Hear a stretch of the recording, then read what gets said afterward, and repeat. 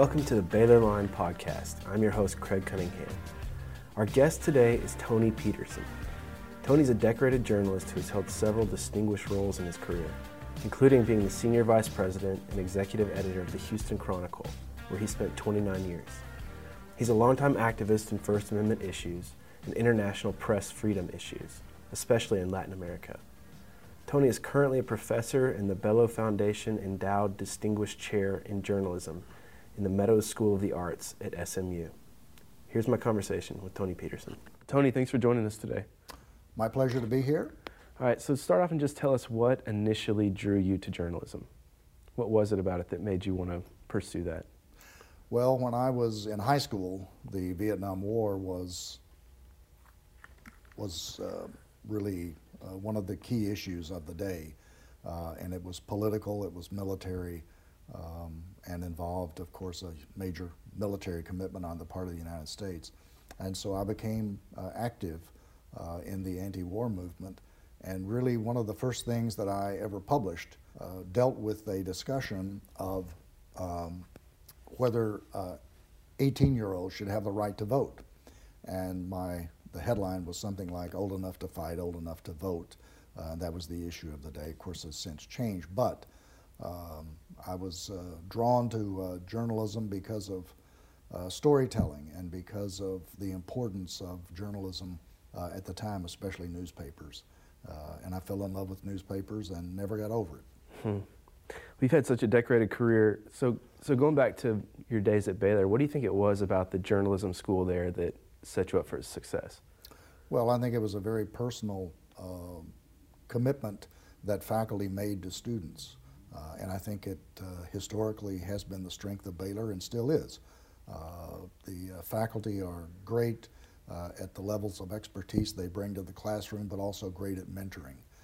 And I was mentored by several of the journalism faculty, primarily David McCam, who's clearly been recognized as one of the great journalism teachers in this country, now retired. But what David did to me and so many students was to set a vision beyond what we would have done for ourselves. And he convinced us that journalism was important and that journalism could change things. And that, above all else, is what we learned from David. You've also talked a lot about Dave Campbell. Why was he so important in your life, and what did you learn from him? Well, what I learned from Dave Campbell was the value of journalism at its best, speed and accuracy. And it was just remarkable the way he could dissect a college football game. And there was nobody in the country who could do it any better. And he would do it with, again, a very fine focus on detail, but also accuracy. Just the emphasis on getting it right stuck with me always, and Dave taught that to all of us on that news staff, and he was respected all across the state because of that, and also just the integrity that he used in dealing with people that he covered, not just Baylor, but really all over the old Southwest Conference in those days. Dave was known and respected. Every coach in the conference would pick up the phone and talk to him, and taught me a lot about relationships, but also it taught me a lot about ethics in terms of how you deal with sources and how you deal with people you're covering. And Dave Campbell did it better than anybody I've ever seen. One thing that sticks out when you read your bio or look at your body of work is your commitment to free speech issues and freedom of the press. You've done some work in Latin America. How did you get involved in that, and why were you drawn to those issues? Well, I first went to Mexico in the 70s, and I will never forget this. I went to Mexico City for the first time and absolutely fell in love with the culture and the art and really the people in Mexico. And then later I had a chance to get involved with the Inter-American Press Association as managing editor of the Chronicle. I first did that back in the 1980s and had a chance to begin traveling a little bit in Latin America. I had studied the language actually in high school I took Spanish, but I took 2 years of Latin at Baylor and then went back and started studying Spanish intensively, and Latin was a great help for that. And so you really learn a lot about the culture when you learn language. And then over the years, I had a chance to travel to virtually every country in Latin America. And it is a real passion of mine to this day, because free speech really had a wonderful expansion in the 80s and 90s in Latin America, and now seems to be retrenching in several key countries, unfortunately Venezuela among them. But it was Mexico, first off, that stimulated my love of Latin America. The Museum of Anthropology in Mexico City, one of the great museums in the world. I still go there when I'm in Mexico City and have an afternoon. Just a great experience for me, and for a kid who grew up in Belle Meade, it was an eye-opening experience. So the last few administrations in the U.S. have had their own issues with the press. What trends are you seeing with free speech and freedom of the press here that maybe are worrisome to you or are encouraging to you? Well, I think there's obviously the current administration calling the journalists the enemies of the people. I think it's a very populist line. I think it proves to be very popular with a lot of people. Again, just taking advantage of the animosity that exists toward journalists and toward the news media. News media are unfortunately at the bottom of the list of institutional confidence. We see that in survey after survey. I like to tell students, and whoever will listen really, that it could be transitory, because things do change. Back in the 60s, when we had the Vietnam War, the United States military was at the bottom of the list of institutional confidence, and the news media was at the top. Walter Cronkite consistently was one of the most trusted people in America, and now that's reversed. It could be changed again. News media have a lot of work to do to restore integrity. There is a bias in media that I find very disagreeable. It's all about audience now. It's not about integrity. It's not about storytelling for the public good. It really is about trying to get some kind of an audience that sustains who you are as an institution. And that's not journalism to me, but that's where we are. So what do you think are some ways that confidence could be restored? Well, I think, first of all, we have to convince people that honest, unbiased storytelling still has value. And I think the public just doesn't understand that now, because everybody does want the echo chamber.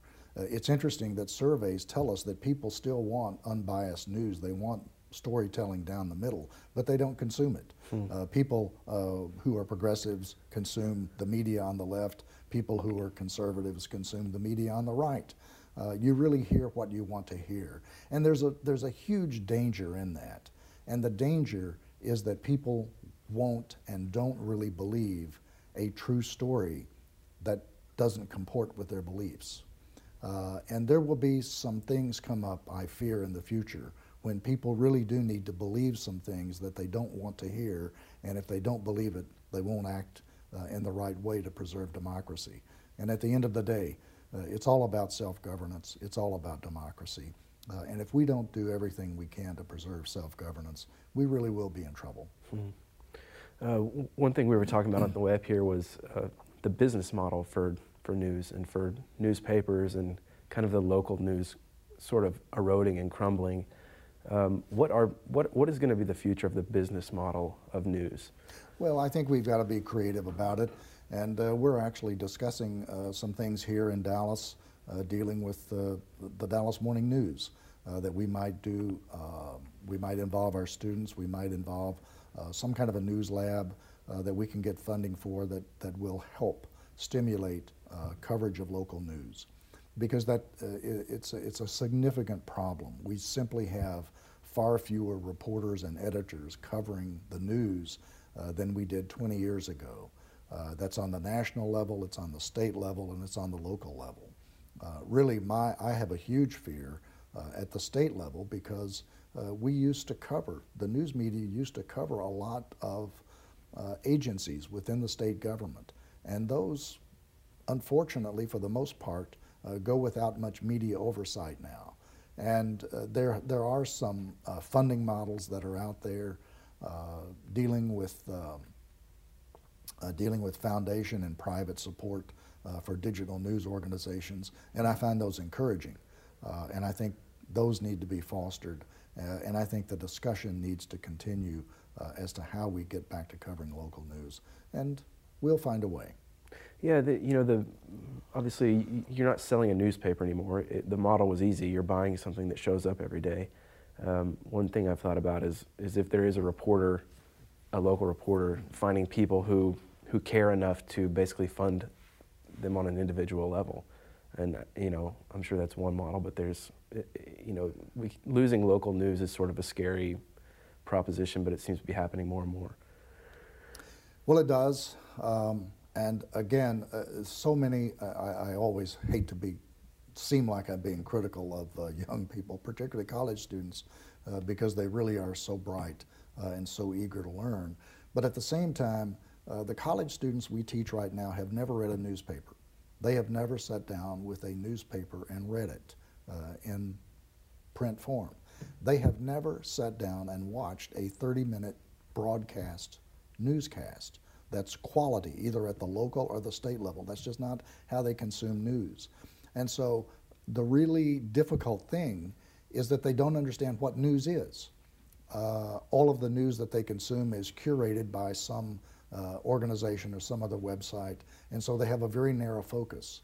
The idea of news is that it's disruptive regardless of where it comes from and what it is, and students don't have that awareness, and it's probably going to be difficult to convince them that that type of news sourcing is valuable and is necessary.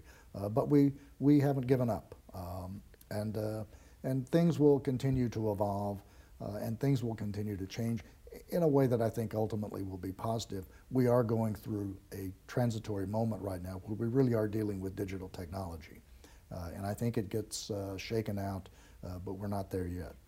So you work with students all the time. What's encouraging about the future of journalism and journalists? Well, what's encouraging to me is just the attitude that they have. They really do have an attitude of openness.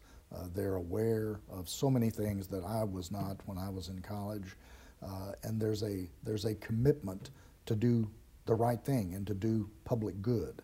They don't know how to channel it, but there really is an amazing commitment on the part of the millennials for public good and to change things in a positive way. And that, above all else, is what I find encouraging. Baylor recently has had a few incidents where speakers have been on campus and there's kind of been uproar on both sides about this idea of free speech. How do you think that's going to play out at Baylor, this idea of free speech and kind of who can speak and who's not allowed to speak? What's your take on that? Well, it's difficult to predict anything about how that will turn out in the future. I can only say that from my standpoint, any speaker ought to be welcome on a university campus so long as the discourse is civil and there's not any incitement to violence. Really, any issue should be discussed. We've had this address. John Stuart Mill addressed this back in the middle of the 19th century. Yes, you should listen to falsehood because there could be a kernel of truth in it. And the other reason you should listen to falsehood is that it helps to reinforce what you do hold to be truth. If you only have some limits on speech and you only have one version of what you perceive to be the truth, it becomes stale. You have to reinforce what you believe in and what is the right thing and what is the public good, and ultimately, in the Enlightenment sense, what is truth, by listening to all sides. It just gets more complicated being a private Christian university. How does that impact the debate? Well, that does, because obviously free speech is a part of the First Amendment, but so is the freedom of religion. And it's a powerful right. And really it was at the heart of the intent of the First Amendment. The Establishment Clause has been and should continue to be such an integral part of how we view freedom of expression. It is difficult because people can limit certain points of view for religious reasons if they believe it to be a matter of religious doctrine.